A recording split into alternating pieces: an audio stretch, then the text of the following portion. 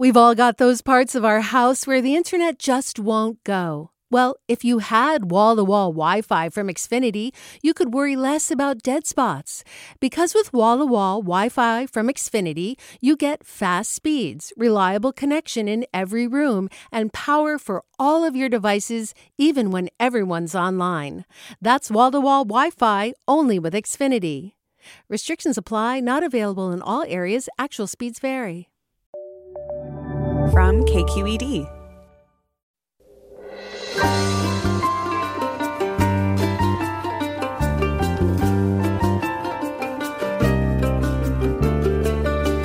From KQED Public Radio in San Francisco, I'm Mina Kim. Coming up on Forum, in honor of National Poetry Month, we've been playing original poems every Friday in April that you, our listeners, have sent us. And today we close out the month celebrating the power of poetry with more of your original work. And we'll meet writer and musician Michelle Zauner, who performs as Japanese Breakfast. Zauner has a new memoir about grieving the loss of her Korean mother through food and grappling with her biracial identity. It's titled Crying in H Mart. She joins us after this news.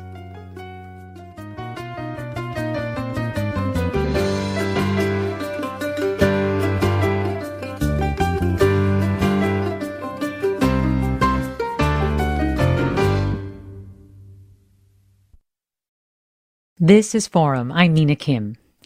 H Mart is a supermarket chain specializing in Korean foods, and it's where writer and musician Michelle Zauner begins her memoir about losing her mother to cancer.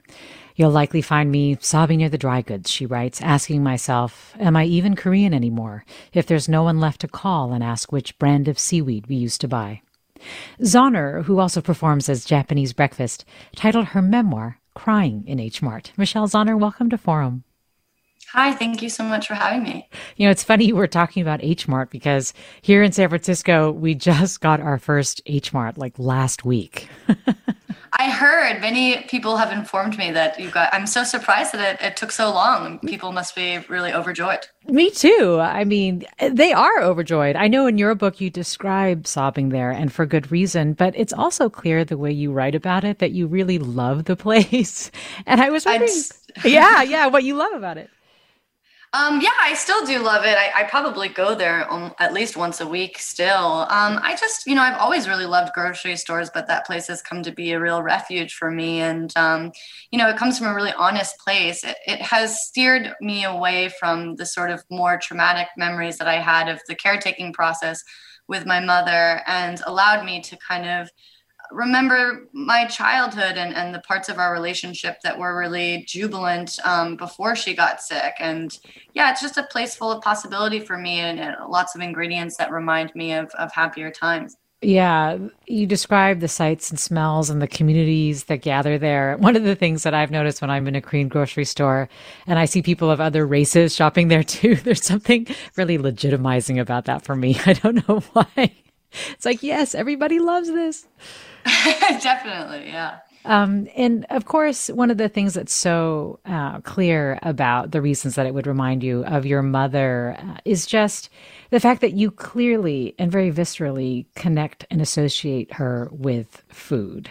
And not even just the meal, but the shopping, the preparation, the ordering of a meal. Can you talk about why those rituals were so important for her, or what you learned as you examined that more for writing this book? Yeah, I think in a lot of cultures, we sort of remember and connect with our sort of personal history through food. And, my mom was someone who really loved food and taught me to grow up with a real appreciation for it. So we were a family that chased our cravings. We were adventurous eaters. And, so much of her relationship as an immigrant who was sort of, moved from Korea when she was in her 30s, it was a way for her to reconnect with her home and the way that she grew up eating. And so that was something that was very, very beloved and shared with me growing up. Yeah, I want to ask you about a scene in the book. Food is also a really important character. And there's the scene that you describe in the book of eating bibimbap with your mom at a restaurant when you're just starting out, you're excited to talk to her about your music and a show that you just did. And instead of engaging with you, she tells you not to put too much gochujang in your bibimbap or it'll be too salty. And initially it sounds like this innocent comment, but then she tells you how later, like right after, how little regard she has for your music. She calls it like this weird thing that she kind of hopes you'll drop. It leads to like this major fissure in your relationship. And I was wondering how that moment affected you. Yeah, I mean, at the time I was an adolescent and, you are just feeling things so intensely. You feel heartbreak, so intensely. You feel embarrassment so intensely. And at that time, I felt like I had found my sense of purpose and my one true passion, and it meant everything to me. And here my mother was standing in the way of it, of who I felt like I was destined to sort of be. And so at the time, I really hated her for it. I resented her for not sort of letting me explore my interests the way that I really wanted to. Yeah. And even though you are hating her for it, there's also this theme that I feel like permeates a lot of your book, which is this sense of longing for a certain acceptance. I wonder about how it affected you also on the opposite side of that you were not conforming to her expectations. Yeah, I mean, I think so much of, especially being mixed race, and you don't have to be mixed race to experience this, but for me, there's a very specific experience of never feeling like you completely belong anywhere. I have some friends who are also mixed race or people who have mixed race children who have said, pleasant things along the lines of, I don't consider myself half Korean. I'm whole Korean. I'm whole American. Yeah. And while I think that rings to be like really like a lovely sentiment, I feel like so much of my identity is actually this feeling of never quite belonging and being this sort of almost cultural vagabond in a way. And so for me, I think that my way of finding my own sense of belonging and forging my own belonging were in my creative interests and creating this space that was sort of all my own, this sort of creative world for myself through my work. And I think that's sort of how what the book kind of grapples with and where it leaves off. Yeah. I was struck by moments where you would talk about feeling like a bad kid, but that when you were eating and food was enabling you to show your mom that you're a good kid. Like she loved it when you would inhale Korean delicacies. So it doesn't surprise me that, one of the things that really grabs you when you're in H Mart is the sense of like seeing these Korean foods and not having her to connect with. The other thing that I wanted to talk to you about was also just this sense that as you talk about your identity of being biracial, that you didn't want people to know that your middle name was Korean. In fact, it is your mother's name. Can you talk about why you used to pretend that you didn't have a middle name? I think at that age, I was a teenager and I was just, you're just embarrassed of everything. Anything that makes you a little bit different is just mortifying. And I grew up in Eugene, Oregon, which is not a town renowned for its diversity. And I was always just so anxious about people assuming things about me before they met me. And with a name like Michelle Zauner, there wasn't much you could really assume about me, but Chungmi kind of gave me away as what I might look like, certain stereotypes that might come along with someone that looked like me. So yeah, there would be things like that I would kind of shirk in order to just feel like I could be a neutral body, that I was sort of in control of how people could perceive me in this way. Yeah, I love that idea of a neutral body that you can control and that sense of control, because I think it's such an interesting way of thinking about how people are situated in the U.S. The thing, though, was that when you were in Korea, your being Caucasian, as you write, was what made you stand out. Like there was something about that. It was your difference that was celebrated. Like how did that figure into your whole experience in the U.S. and then you go to Korea every other summer, and it's the difference that you are celebrated for. It is how you are different from the norm. Well, as a child, it was just delightful. It was the first time that I ever felt pretty, really. I would be walking around, sort of like shopping stalls and in grocery stores with my mom, and people would stop her and say, "Oh, you have such a beautiful girl. She has such a small face." And I was like, "Mom, why can't we just live here? This is great." The small face thing. Oh my God. That is so consistent. We're talking with Michelle Zauner, author of the new memoir, Crying in H Mart, also known as the musician Japanese Breakfast. And we want to invite you, our listeners, to join our conversation. Have you shopped at H Mart or another specialty or ethnic grocery store? And do Michelle Zauner's associations resonate with you in some way? Or maybe there's a meal that conjures memories of someone who has passed. You can tell us at 866-733-6786. Again, 866-733-6786. You can also get in touch on Twitter or Facebook at KQED Forum, or email your questions to forum@kqed.org. And Brian tweets, "This is hitting me right in the gut. I grilled steak from the new H Mart in San Francisco last night." Oh, Brian, thanks for that. One thing I'm struck by, Michelle Zauner, as I listen to you is when I'm asking you questions about some of these things that you really grapple with in a really precise and detailed way in your book, you say, at that age, back then, in the past. And so it really sounds like you've come to a point where you're able to understand and kind of put that experience in a place that you can access as needed, but that it's kind of almost dealt with in a way? It definitely helped me make peace with a lot of that. A lot of what sort of propels the book is this major feeling of guilt of being a difficult kid and a troubled adolescent, and sort of what I put my mom through when she was just really trying to look after me and love me in her own way. And so I think I felt so much guilt about that. And now that I've written this and see, what I was going through and what she was going through, it kind of puts it all in perspective. And I feel like I was able to kind of forgive myself for that in a way. I went back to Eugene to be a caretaker for her, and I felt like I wanted to make up for all of those years. And I do feel like we got a lot closer in those 6 months that I lived there. And in writing this book, I've just made peace with that part of my life that I regretted for a long time. And that's a really beautiful part of writing a book, I think, is that you really just get to spend a lot of time with your memory and learn from it.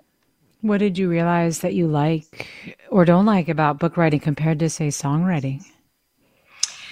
Oh, I mean, in book writing, it's true what they say. There's just no skipping steps. I mean, it's similar to grief in a way. It's going to just take a life of its own, and it'll be done when it's done. And, it takes a very long time.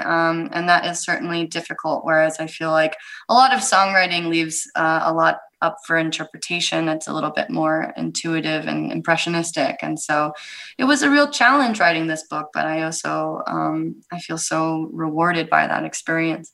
Yeah, you have to write so many details and work through so many memories in these ways that are really drawn out in the process, and a very solitary process as well. Well, we're going to go into the break listening to a song off your debut album. And I believe this is the song that begins your debut album. It's titled In Heaven. We're talking with Michelle Zauner.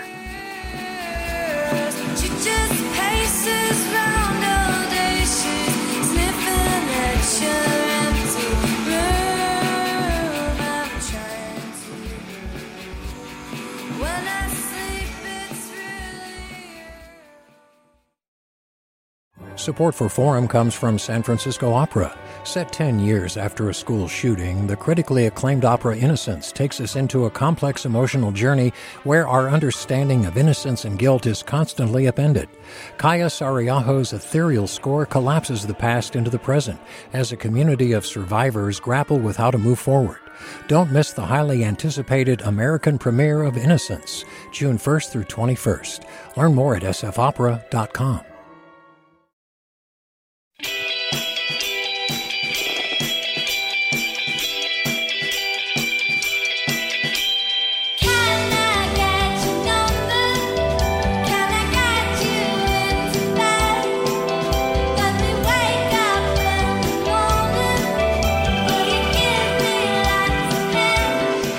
Welcome back to Forum. I'm Mina Kim. That's Everybody Wants to Love You off Japanese Breakfast's debut album Psychopomp. And going into the break, we heard In Heaven. And we're talking with Japanese Breakfast. We're talking with Michelle Zauner, author of the new memoir Crying in H Mart. And Michelle Zauner's new album, Jubilee, it actually drops June 4th. And Michelle Zauner, that song Everybody Wants to Love You is actually our producer Caroline Smith's favorite song of yours. Oh, that's wonderful. When I saw the video, I gotta tell you, and I saw you wearing, I think it's your mom's hanbok in that video. That mother's hanbok. Yeah, I actually bought that exact hanbok in Korea in 2017. I bought it for my daughter, but it's the first time that I had been to Korea in years, and I was really shocked when I saw, like, my jaw dropped when I watched the video and saw the hanbok. No way. That is so wild. I know. So wild. It was so crazy. But anyway, well, it's a beautiful one. And it made me think about these sections in your book where you talk about how your mom she was really beautiful. And you say also in some ways a little vain. What was one of the toughest things to write about in your book related to that? I mean, honestly, well, that's a good point. I mean, for me, one of the tougher parts was just watching my mom, who is such a proud woman and a somewhat vain woman who, like really glamorized self-care before it was even sort of back in vogue. She had a 15-step skincare regimen, and she loved, designer handbags. She loved to sail. She loved runway walking in this mirror in her bathroom. And I remember that so clearly. And then to write the scene in which she loses her hair and looks into that same mirror that she used to sort of gaze upon herself so proudly, that scene was really quite difficult to write and obviously a difficult experience to live through. Well, Samuel writes in, I totally understand how ethnic food is our physical and spiritual nourishment with family. I've worked in home care and hospice and have also been a caregiver for my mother-in-law. It's really wonderful how your book is a legacy about your mom and that special time. And let me go to Barry in San Francisco. Hi, Barry. Join us. Hi. Thank you so much for letting me say something and talk to Michelle. And I'm Michelle, what you're talking about so resonates powerfully with me. I'm an Irish immigrant and I'm a gay man, and I came here 30 years ago to escape the way I was being treated in Ireland at that time. And I remember to this day, my mom would make this nice little dish. She would make mashed potatoes, and she would make it in the shape of a circle. And she would fill it with ground beef and gravy, which sounds really simple, and she would call it bird's nest. And it was so soothing and comforting to me. Even when I think about it now, it makes me cry because I miss my mom. And I want to thank you for just saying how common these experiences are across all immigrants. That was a beautiful thing to say, and thank you for saying that. Well, Barry. Thank you, Barry. Wow. Barry, thank you for sharing that. What was your mom's name? Her name was Sylvia, and she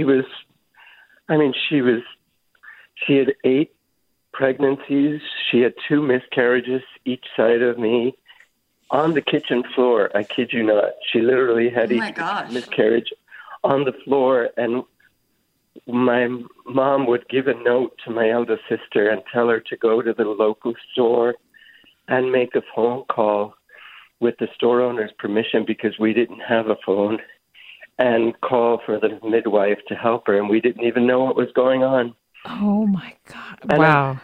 I want to just say this last thing, that I live across the street from a very old Korean couple, and I help them sometimes because English is a second language and they sometimes struggle.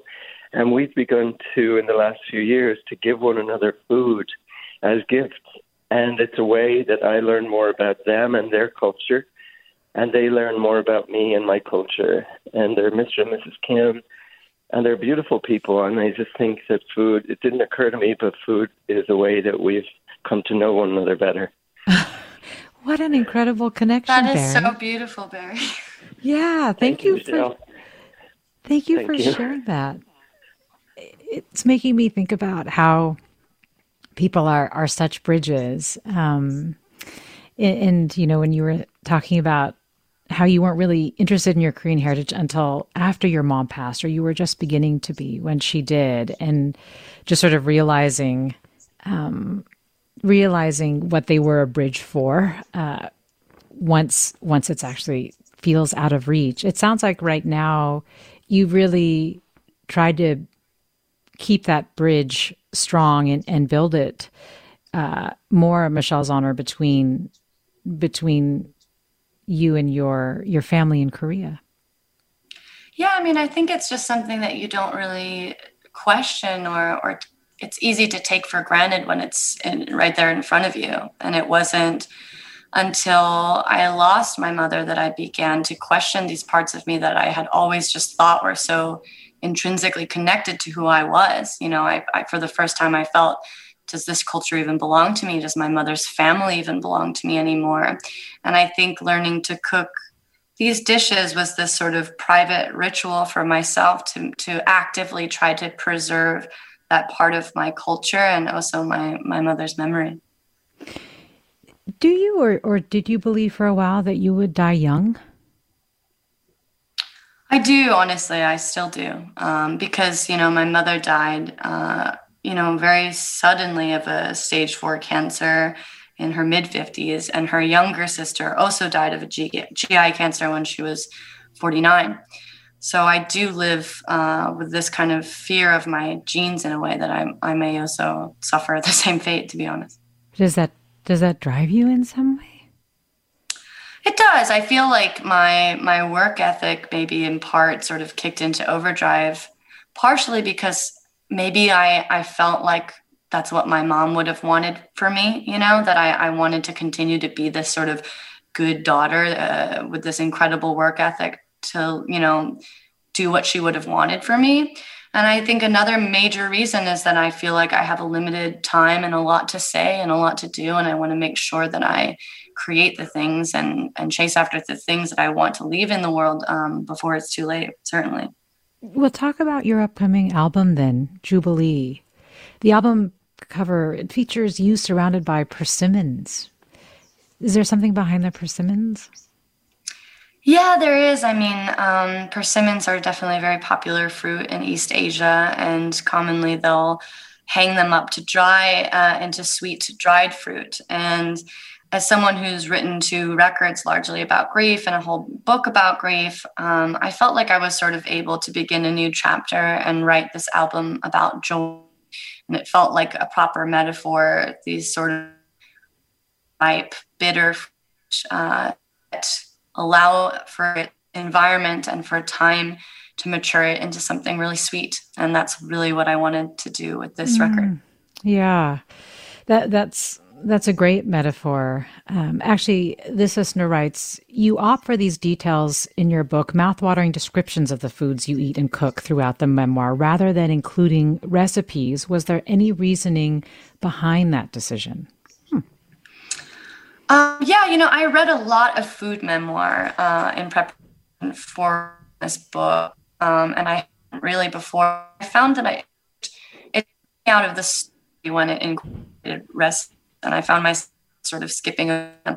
I don't think that I have much to add to the culinary world, to be honest. Food is more a theme and a vehicle to explore relationship in my life. So I never really felt like I had much to add in terms of recipes. I often just follow Mungchi, the Korean YouTuber I talk about in the book. I usually just follow recipes.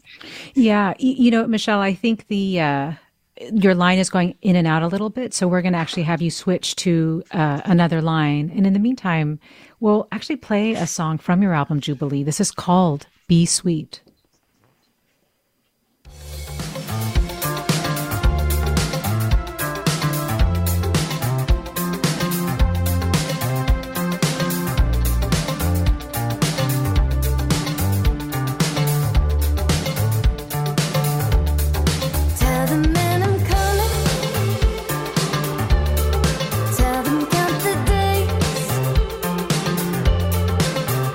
Feel the night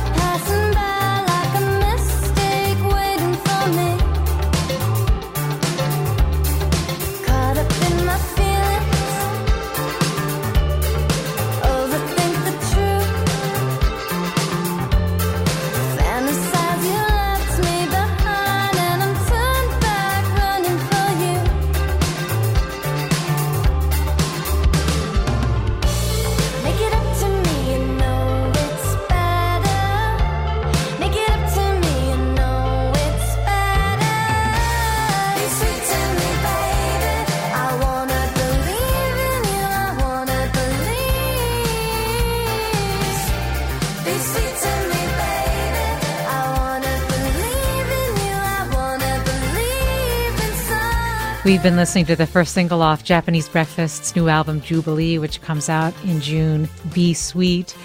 Japanese Breakfast is Michelle Zauner, and Michelle Zauner is with us talking about her new memoir, Crying in H Mart. Michelle Zauner, do we have you back with us? I think so. Yeah, I think this line is sounding a little more stable. Thanks so much for doing that. You said that your success now has exceeded your ambition and dreams. And I was really struck by hearing you say that. I mean, this album is really great. And your fan base has grown dramatically, beginning with Psychopomp and then your second album as well, Soft Sounds. And I was wondering, like, what it's like to be in that place where your success has exceeded your ambition. It seems amazing, but also kind of scary at the same time. Yeah, I mean, I think it's just really surreal. I feel like in a way I was a sort of late bloomer to success in the music industry. And, I came from this DIY background where I, used to tour in a minivan and sleep on couches and play in basements to, a lot of times no one. And so even getting to play shows to like 200 people felt like a miracle to me. And now to be in this place where we're able to be on a tour bus and get to play, to thousands of people. In September, we're planning on playing the Regency Ballroom for 2 nights. It's all just completely surreal and completely exceeded my expectations. I mean, I don't think I even as a teenager would have had as lofty of an ambition to think that I might be touring in Korea someday or on a tour bus. So, I mean, it's honestly just really amazing, but I've also felt like it's allowed me to make sure that I feel like I really deserve to be here and sort of push myself to be better and better and rise to the occasion. What was it like to tour in Korea? What kind of response did you get? It was a wonderful response, It was especially special because my mother's last remaining sister, her older sister, Nami, who I talk about quite a bit in the book, was able to come to the concert. And, it was sort of like the closest I could ever get to watching my mother see me perform, And she was sort of like confused and unsure about how things were going when I told her, things are actually going pretty well. And she didn't really believe me until I told her we were playing a concert in Seoul where she was going to sort of be able to see it with her own eyes. And she was like, Michelle, I just don't understand, like, who pays you? Like, do you have like an office? And so when I performed there for the first time and she got to see me play to like a sold out crowd in Seoul, I said, Imo, this is my huesa, which means like, this is my office. And it was like such a triumphant moment for me. And, we were touring on our first record, Psychopomp, that has this picture of my mother in Seoul in her 20s. And to watch all of these kids in Korea, file out of the venue into the streets of Seoul where I was born and my mother was raised with, these giant squares with her face on it. It was really moving. And it felt like such a tremendous moment I'll never forget. You say that it was only after she died that things sort of magically began to happen for you. Does that, I don't know, does that make you sad? Or is it something that, I don't know, you feel like you grapple with, or? Yeah, I mean, it's certainly a bittersweet feeling. I'm not a religious person, but it is difficult not to feel like my mother is watching out for me in some way. I struggled to make it as a musician for almost 10 years before anything sort of started to happen for me. And it was only after my mother passed away and I wrote this record and these albums about her and my grief and the story that, everything, my life has been really charmed, and it's very bizarre, and it's very sad that she can't see me experience success in this way. But I also have to sort of suspend that kind of disbelief and somehow believe that it's her doing or that she knows in some way.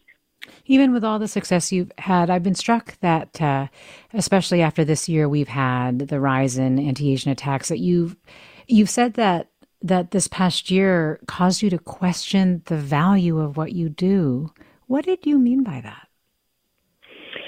I think I've always been like a real purist when it comes to art, and that it, could heal all. And then, of course, in a global pandemic, we are the most inessential people in a way when it comes down to it, or that's sort of how I felt this year.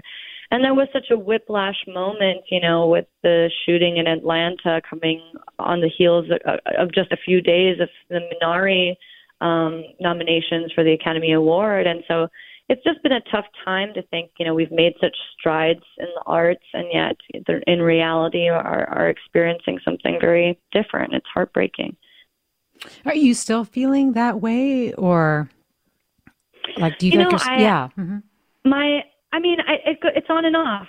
Sometimes I still really believe that art can heal all, and especially during these times, it's a real release for a lot of people to get to engage with stories and art in this way. But yeah, I think it's also helped because this book has come out 10 days ago, and I've just gotten such incredible messages from people, and know that it's touched them really deeply in this way that I also didn't even anticipate. I've had a taste of what that's like with my albums, but it doesn't even really compare to the sort of directness of prose and a book. And so many people have shared their stories with me about grief and loss and cooking, and how my book has helped them in some ways. And it is helpful at reestablishing this belief that art is really important. Is there more writing for you? I think so. I feel like I just learned so much about the craft of putting together a book, and also about myself, that, there's such a huge part of me that can't wait to apply those lessons to another large literary project. But I think I'm going to take a little bit of time off to enjoy it for a minute. Well, plus you have a new album. Well, Mike writes, your songs are powerful, beautiful, provocative. Great to see your continued success, new book, and appearance on Jimmy Fallon. Michelle Zauner, thank you so much for talking with us today.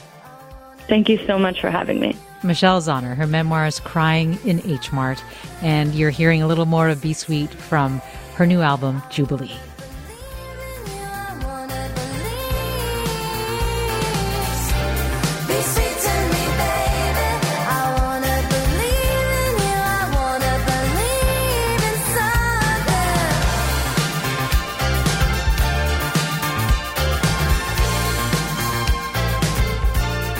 Thanks to Caroline Smith for producing this segment. We have more of Forum after the break. I'm Mina Kim.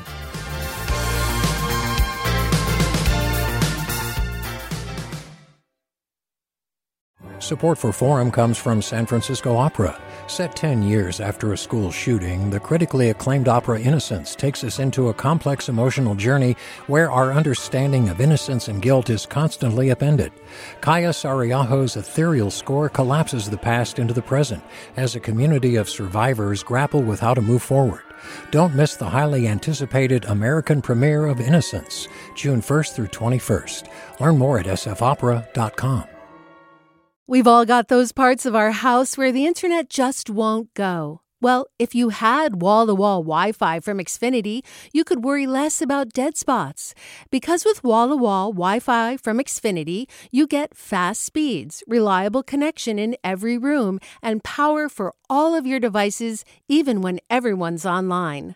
That's wall-to-wall Wi-Fi only with Xfinity. Restrictions apply, not available in all areas. Actual speeds vary. All over the country, we need to improve reading in Wisconsin. Schools are changing the way they teach reading. I'm calling for a renewed focus on literacy. We have gotten this wrong in New York and all across the nation. And it's happening because of a podcast. I think your podcast has changed my life. And I'm going to share this podcast with everyone I meet. Sold a Story investigates how teaching kids to read went wrong. New episodes of Sold a Story are available now.